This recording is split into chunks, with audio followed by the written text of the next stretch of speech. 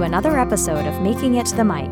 I'm your host, Stephanie Pam Roberts, and my guest today is Robert Graham. Robert and I met years ago teaching theater to kids in Westchester, which is actually how he got his start as a manager. Now, after spending a ton of time working for several other agents and managers, he's decided to start his own management company, and I'm so excited for his new endeavor. Robert and his partner want to bring a fresh perspective to that side of the industry and create an inclusive environment where both the people he represents and the people in his office feel comfortable and supported. I'm so thrilled he joined me for this chat, so let's listen in. Here's my conversation with Robert Graham. Hello, Robert. How are you today? Hi, Stephanie. I'm doing super well. How are you? I'm good. Well, thank you so much for being here. I'm so excited to talk to you from as a manager and a managerial standpoint. So I'd love to start by asking you to tell us about your journey. How did you make it to where you are behind the mic? Sure. And yes, thank you for having me here. It all started out with me being a big theater nerd as a kid. I went to theater camp, the KJK theater camp, and spent many years there. And then I spent many years working at the camp as a CIT and then a counselor. And then by the time I was in college, I was the program director. And as you know, we took the program to schools. And so I started working in the school district as well.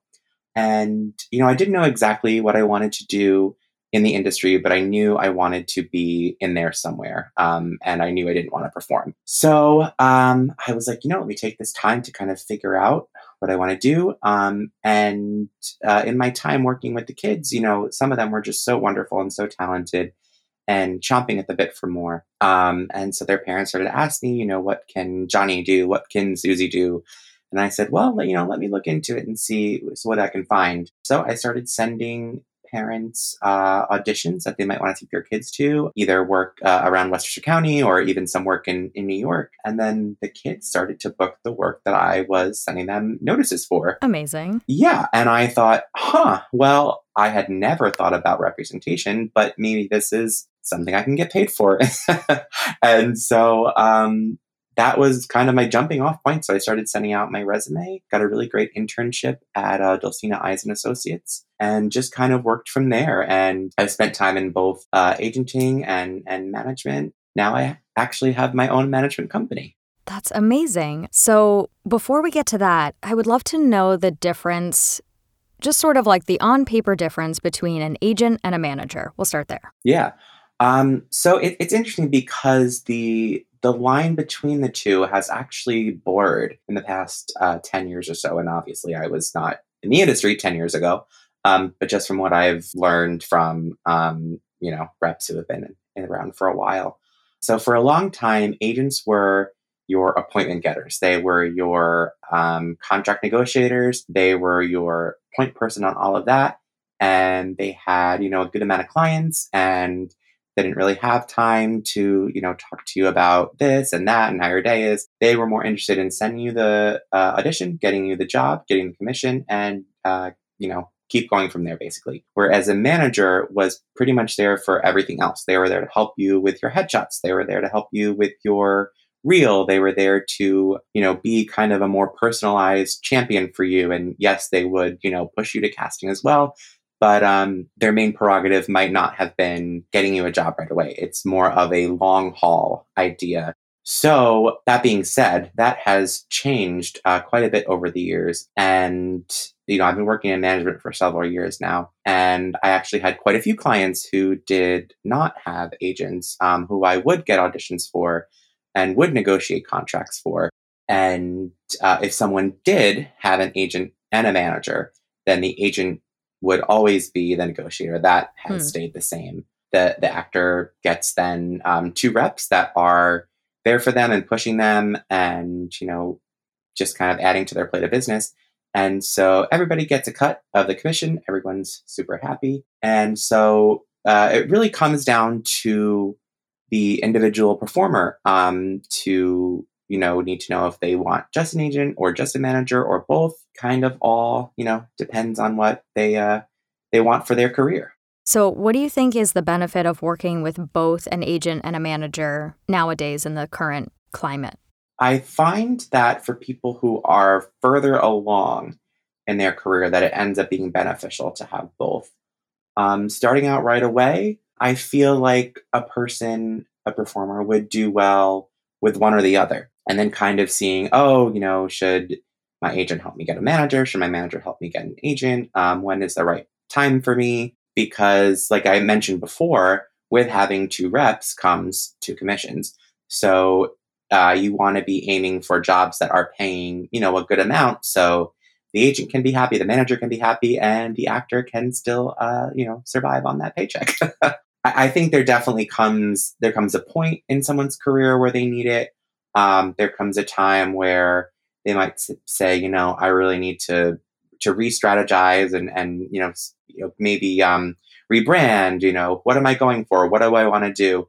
And that definitely is a period of time where it helps to have both, because you have the agent really focusing on getting you that next appointment, and you have the manager who's there saying, all right, well, let's think about the next job, but let's also think about the 3rd job from now and the 5th job from now, and what that building block looks like. So, going back to what I said before, it does depend on where you are and where you want to be. And, sometimes there's people who just have an agent and they're incredibly successful, and they just didn't feel like they ever needed a manager. Maybe the agent has a very small roster list and they, are a managent, as we say sometimes. A managent. I love that. And sometimes it's the same thing for the manager, where, they also have a small roster. Maybe the client became so big and needing so much attention that they're their only client at the time. So it's very interesting to kind of think about who needs whom, because it just comes down to the individual case. Yeah.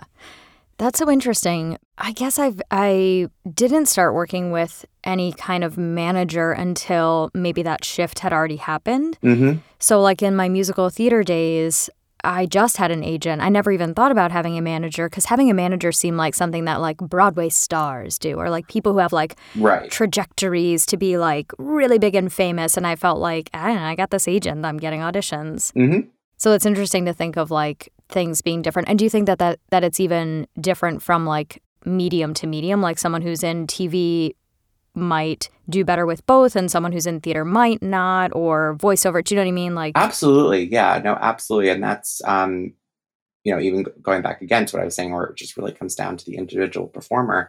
And there was a time, where the saying was, oh, you don't need a manager until you have a career to manage, which I'm sure was, the motto then when you were performing as well. And even what I thought originally when I started working at an agency, that was kind of what I was taught. And then when I went into management a couple of years later, I did see, how similar they were, and the differences were kind of, phasing out. And, casting directors also kind of changed, whereas they, would only ever send a contract to an agent, or if the client, let's say, only had a manager, they would send it to the client and say, find an agent to negotiate this for you. But nowadays that's completely changed. I have yet to find a casting person or producer who, would only want to work with an agent for negotiation reasons. As you know, in the voiceover commercial world, it's quite common for someone to freelance with several offices, maybe 2, 3, 4. 4 seems excessive to me, but if 4 works for the person, then I think that's great. And, most people then in that medium don't feel like they need to sign, because they're making their living nicely from getting auditions from this person, and whoever gets them their audition first, that's who they go through. And that completely works for them, and it works for that entire medium. So it's very interesting how, that would just never work for someone in the theater, TV, or film world. It would just be, mayhem. Yes. And I think that was such a weird shift for me too, coming from the musical theater world, because it was like, you had to have representation to make it. And there was like no choice. Like I graduated from college with my BFA, and like we did our showcase to get an agent. Like that was the goal. Like you must graduate college with an agent so that you can be on Broadway. And it was like, that was sort of, and maybe that's changed too. I graduated some time ago. Then shifting into the voiceover world, it was so weird at first to be like, wait, I can just have like lots of agents like all over the country. Obviously the agents and the managers still have access to the highest level of work. Mm-hmm. I'm not going to find a major TV network, SAG, national commercial on my own without that. But I love that you can have several people working on your team and you can find things on your own as well. So with that, how important do you think it is to be able to communicate openly with your reps and feel comfortable asking questions? Oh, yeah. I mean, I think it's imperative. If a performer is with a rep and they don't feel comfortable asking that question, they're probably with the wrong rep. My work approach is always to be open and communicative. And, if you have a question, we certainly would rather have you ask it and be able to clarify or simplify what you're asking for, and then submit, a great tape as opposed to, oh, I think this is probably the right thing to do. So maybe I'll just do this one thing and hope for the best, where, you might do the wrong thing. And then casting will say, well, why did the person do the wrong thing? So yes, I mean, definitely always better to, to ask the question. And I think, a good communication rapport is imperative, for a client representative relationship. Yeah. And what do you like better about being a manager versus being an agent? Like, what made you kind of go, oh, you know what, I'd like to land more in the manager side than the agent side? I really enjoyed being at an office that was full service, so that not only did theater, TV, and film, which was all I had known up until then, but I loved learning and getting into the commercial and voiceover and print world. And not only that, but getting to service someone across the board. So there would be many times where we'd have someone who was either just musical theater or maybe a just on camera actor. They would say, "Oh, I don't really have much training or much background in commercial or voiceover or both, but I'd love to give it a shot."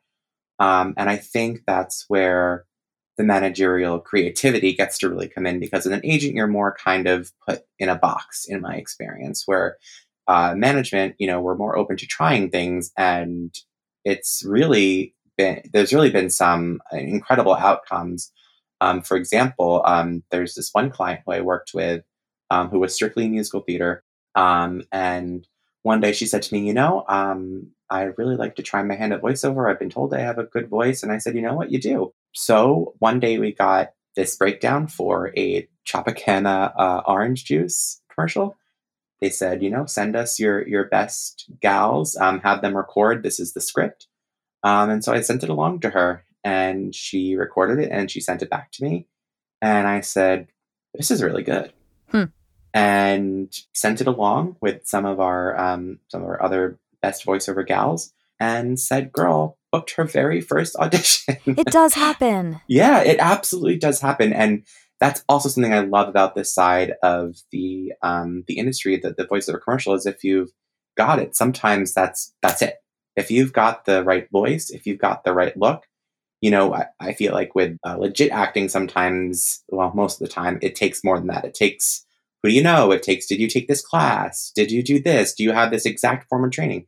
And with commercial voiceover, it's more like, you fit the book, you know what you're doing, great. And so this actress then went on to book numerous jobs, and lucrative jobs as well. A Kellogg's campaign, a Coca-Cola commercial that aired on the radio for several months, KB Toys commercial. And so it really became a great source of secondary income for her. And, not only that, but also a filler between her theater jobs. And so, she was able to focus more of her time and energy on being a full-time working actress and not having to take on, some of the gig life things. So, that's really my favorite part about being a manager, is just getting to be creative, finding outlets for people, and really exploring all the possible avenues of their career. Yeah, actually, a few of my guests from last season who are voice actors who either started in musical theater or still do musical theater kind of mentioned that same story, that voiceover was kind of on their radar, not really. And then they were like, well, this will be a good thing to kind of fill in. And they had kind of the chops and the training from being stage actors. And then they saw success, and some of them kept the parallel career, if you will, with, voiceover and musical theater work. And some of them were like, peace out, musical theater. I'm going to be a voice actor now. And they just made a full-time transition. Yep, absolutely. I've known several people that happened to.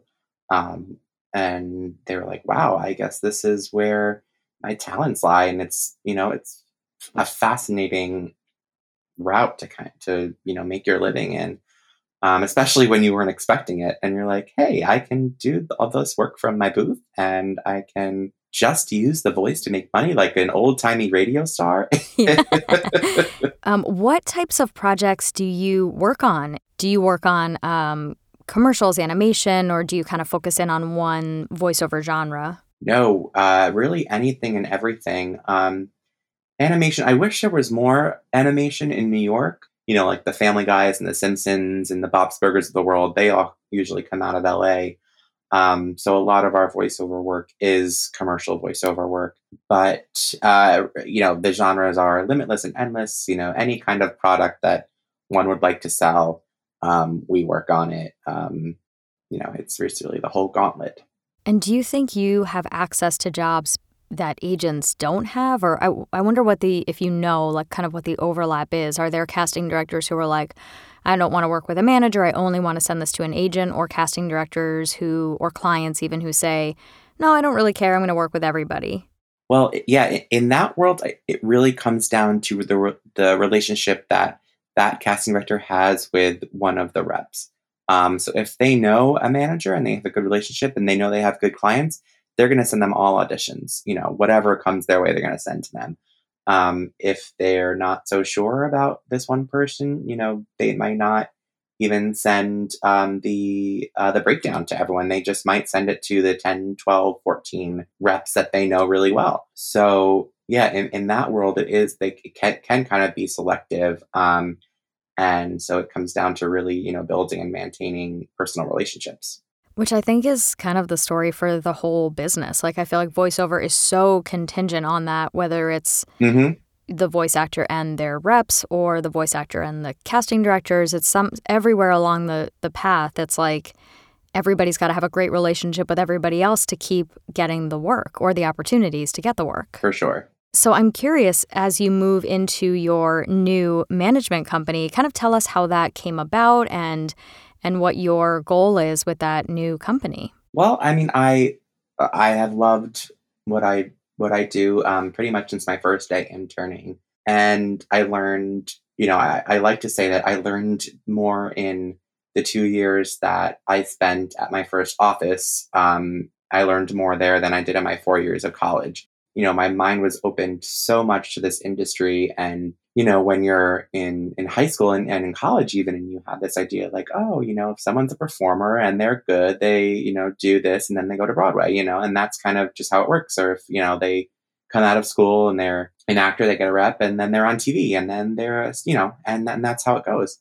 And the intricacies and, the bigger picture career things that I've learned about were just so inspiring to me, and like, my respect for performers, even though I had grown up and performers were my friends and they have it so hard. There's just so much they have to do, and the building blocks you have to get there just to get an audition for a top tier Broadway show. I mean, let alone a national tour or a high end regional theater. And it was just things I had never known about. And I loved, the pushing aspect of it. And I loved, being creative in my submissions. Then I went to management and I felt the very same way. And I kind of blended the two, what I was learning about management versus what I had learned from being an agent, and kind of putting, molding one rep brain. And, after doing it for 5 years that I've been in the industry, I said, I just kind of want to do something my way, and I want to have it be mine. I want to be responsible for, the reputation of my office. And luckily I had a wonderful friend who I started out with, who felt the exact same way. And, the industry has just changed so much. I mean, we were talking about in the last 10 years, but I mean, even in the last single year, it has just changed so much. And we've learned, well, maybe not learned, but we've seen the outcome of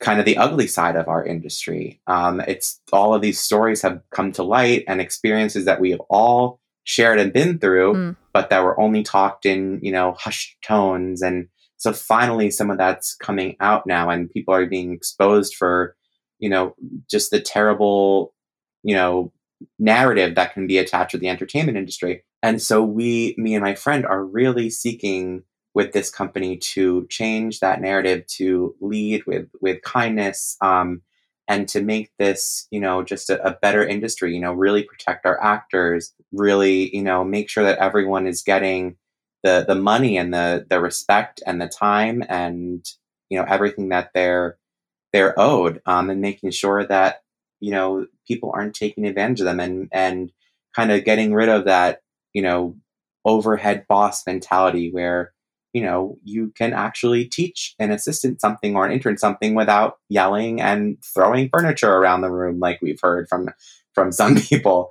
And which is very important. It's very important to not do that. And, that was our dream, because we've all kind of come up and we've worked for people who haven't treated us so great. And that's what we are looking to expel. And you got to lead by example. So that's what we're doing. I love that. I think that's so important and so amazing that that's the way that you can articulate it, that you kind of watch things happen and you're like, wait, it doesn't have to be this way. We can do our own thing and make it whatever we want it to be, and create this, this positivity and a different environment. Exactly. Because it doesn't have to be, the way it was for the last 100 years of this business. It really can be a brighter and safer and more inclusive community. Yeah. So as you start to open up your doors, literally and figuratively, what are you going to be looking for your talent? Well, this kind of goes along with what I was saying with opening the business itself. We want to work with talent who we are excited about, who views these things, auditions that look at them, jobs that come up, as great and as positive. People who really know what they want to do, and if they don't know what they want to do, open to collaboration.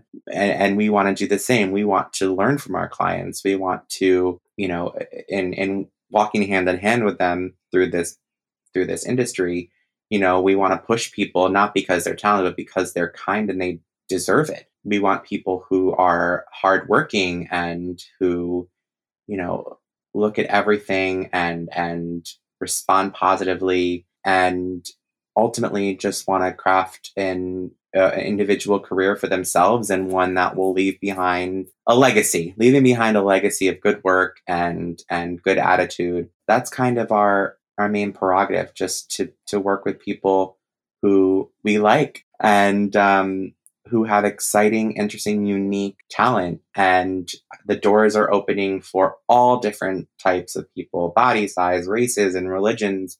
And really just creating a positive, diverse roster. And what I love about what you said is that you are looking for people before talent. And I think that's something really important for the listeners to hear too, is like, especially now after 2020 and all the nonsense that we've been through, I think people are really interested in working with other people who are nice and kind and easy to work with and are going to make their lives easier.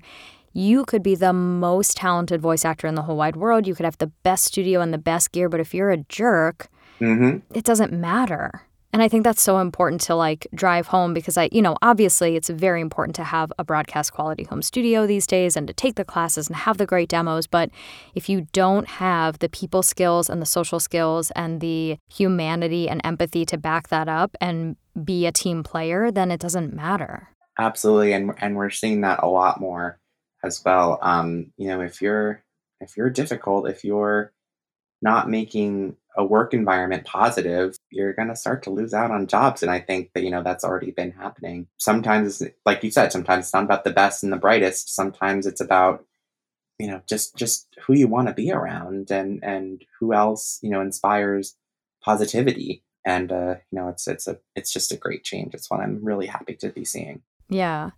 And I love too, especially as a clean slate, an office that's just starting, you're in total control of how you craft your roster. And I love that, Hmm.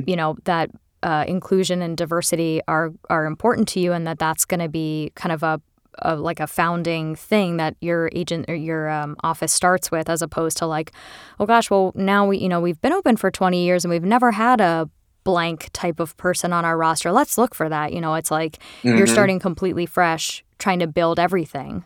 But I guess I'm backtracking now. Curious for, just in general, whether it's with this office or other offices that you've worked in, listening to submissions from the talent side, what does stand out to you in a demo or in a voiceover submission? Or maybe it's even in the email. Like, are you someone who likes a short email, like a long email? Do you want me to say, I heard that you grew up in Westchester, me too? Or do you want just like, here's my demo, thanks so much? Yeah, no, I mean, we love a personalized email. I mean, obviously, you don't have to spend hours researching, our likes and our histories and everything. But yeah, I mean, if you, Pro tip, Robert loves pizza. oh, yes, yes. So if you want to talk to me about that, I am happy to do so. But yeah, no, we love to see like if someone, goes on Facebook or Instagram and sees something, that you have in common and just kind of mentioning that in there, that stands out. We get hundreds of emails and submission requests constantly. And, we just simply can't get time to all of them. And some of them that we do open, we want to see something in the first couple lines. It's like, oh, okay, I'm going to keep reading. And it doesn't have to be some, big elaborate email, and doesn't have to be like, oh, I must be so personable and, write this whole thing so that it just has to be clear and concise and honest. Make sure that your resume's there, make sure that your headshot's there, your clips, everything is neatly labeled and organized for us, that we don't have to, go searching to, a million different things. Actually, it's funny. So someone sent me a letter like that a couple weeks ago. And it was good because on one hand, they did some research into our IMBD, but on the other hand, they didn't do quite enough. In that they in that they said, "Oh, we saw your actor so and so on SVU, and their work really inspired me." And while that was a lovely thing to say, so and so who was on the show only had one line. So I don't I don't think that one line perhaps inspired them to want to work with me. So things like that. I'm like, well, okay. I mean, I appreciate the effort, but That's amazing. Was the one line like, here's your dog, sir? Like, I wonder what the one line was that inspired that person. well, the line was something along the lines of "Stop, police! Stop, comma, police!" That's so funny. Yeah, we never know. Everyone is different. I think we have to remember that too. Everyone's different. Everybody that you're reaching out to, whether it's reps or a cold email to a production company or your mom's old best friend, doesn't matter. Like, everybody is a different person with their own life story. I personally hate really long emails. So like, if I'm going to open your email and I already am like, ooh, that's a lot of paragraphs, I might just skim through it. But there are other people who are like, oh my God, I love a long flowery email and, with lots of details. I love the details. So I think we have to just remember that we have to kind of honor our own likes and dislikes and just know that we can't please everybody. But, hopefully we can kind of find a happy medium with an email that's personal, but maybe isn't like your whole life story or their whole life story. Oh, absolutely. Yeah. And you're absolutely right about different people liking different things. And, some people might like the long email to read. And conversely, some people like a short email to read. I mean, even last week I was on a panel and they were asking us this exact question. And I was saying, I love a resume headshot reel attachment. And the next rep said, oh God, I hate an attachment, embed it in the email instead. And I thought that was very interesting. And it's, you're not going to please everyone with your email. But as long as you're sending something that's you, that's positive, that's kind of the best you can do. And for when you're listening to demos, what are you looking for? Like, what's going to, like, let's say you read the email, you're like, okay, this person seems really cool, or this is interesting, or, oh my gosh, they also grew up in Westchester, wonderful. And then you listen to the demo, what's going to make you put them kind of further into a yes pile and what's going to make you go, I don't think that's going to be right for us? Well, voiceover specifically, there's so many different avenues and so many different types that people look for, the casting looks for, and that they send out pitches for. Like something that a prototype that's really big these days, Stephanie, I'm sure you've seen this on breakdowns, is they want a Rashida Jones raspy type. Mm-hmm. And so that's very in demand. So maybe if we don't have enough Rashida Jones sounding ladies, we'll be on the lookout for some more. And there's also, the mom type who's going to advertise, products well. And perhaps, if someone's younger, like the young type who's going to appeal to the millennials and have, that interesting, appealing voice. The same for men, for men who are advertising male products like, razors or something, or dog food or cat food. It really is interesting when you listen to the voices and you're like, oh, the good texture and good gravitas and things that I never really thought about people's voices until I started in this industry, and oh, what great pitch, and oh, they interpret this text flawlessly, and blah blah blah blah. So it's a whole lot of different things, and then kind of what I was alluding to before. Then it also depends. Oh, she sounds exactly like Alexander Hamilton, who I have on my roster. So, so he's great. He or she is great, but I don't need this right now. And that's always a factor. People sending emails just have to remember that sometimes we got someone similar, and maybe somewhere down the line, but you just got to keep sending those emails, because you'll find an office eventually that doesn't have your type, or like mine, that's very new and looking to build that roster. And as someone who is a millennial yourself, like, are you a millennial? I am a millennial, yes. I am not a Gen Z. So as someone who's a millennial yourself, what do you think, how do you view kind of your place and the changes in the industry? Because I feel like a lot of the changes that have happened in the voiceover industry are because more millennials are in positions of either hiring people in production companies or in manager offices or agents and things like that. So do you feel like your generation is bringing kind of a new take on things and like a new zest to it? Definitely, yeah. It's a more, I don't even know, a more unique eye or ear, where we're listening and interested in seeing different things and new things, kind of, even like this explosion of TV, this golden age of TV we're living in. Like, there are subjects and characters and setups and timelines that have never been explored before, because there was never really a market for it. And so now, you're seeing these unique niche type projects, and you're like, oh, I've never seen something like this. This really appeals to me. And I think that's carrying over with every medium, with theater, with commercials, with voiceovers. We're seeing kind of innovative and more unique perspectives that are drawing in, this kind of silent minority that has stayed quiet for so long and is now voicing their opinions and having a say in what gets produced, and they're this new audience that producers have to please, and so people are really starting to listen to them. Which I love, because I also think it's like when you were growing up, you had a completely different world than someone who's in their 50s. Oh, absolutely, yeah. So, getting that progression through all different areas of the industry is great. Like, I think every single audition that I see now at some point references either seeking a diverse submission or non-binary, seeking male, female, non-binary, or something like that I even didn't see just a few years ago. Mm-hmm. We are seeing things, specifically geared towards people, but what I think is even more interesting is the products and products that are coming out where they're seeking kind of anyone. So they're saying, this is the personality of the character, this is what we're looking for, but we're looking to very much build the character around the actor who we choose. So then it becomes, you're getting this bigger pool of people who are going out for this role, and it just kind of depends on who interprets it the best, rather than, oh, well, this is the person, so this is what we have to build everything around. And it's like, oh, this is, this one person came in and totally blew our minds and took it in a new direction.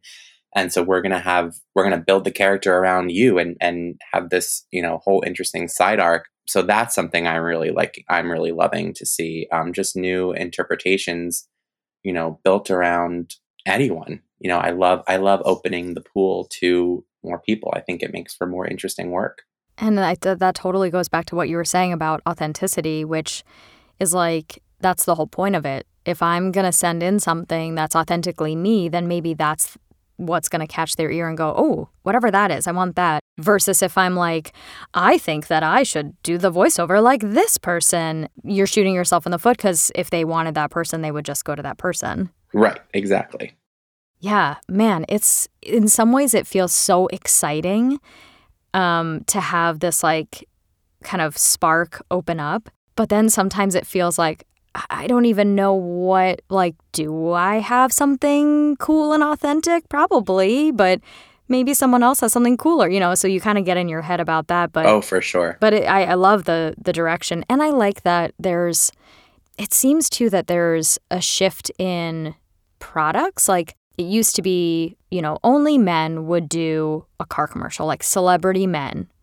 And now it's like, I just heard a woman do a Volvo commercial or whatever, a Cadillac commercial. And I feel like when I was growing up, like that would never happen. It was these big voiced guys doing these like Cadillac commercials. And I love that the industry is opening up and becoming a little more open-minded, a little more creative, because like I'm a woman and I would buy a car. My mother owned a Cadillac, for goodness sakes. Yeah, absolutely. Like even if we think about, Darling Flo from Progressive, insurance thought of something that, the man would buy for his family, for this and that. And then we have Flo kind of come in, and she's this quirky little lady who's selling, all of these things that were, may have only been geared towards men in the past. And, now she's the biggest name in commercials. And she's still going. I just saw a new one. She sure is. God bless her. That was the job to get, really. I'll say.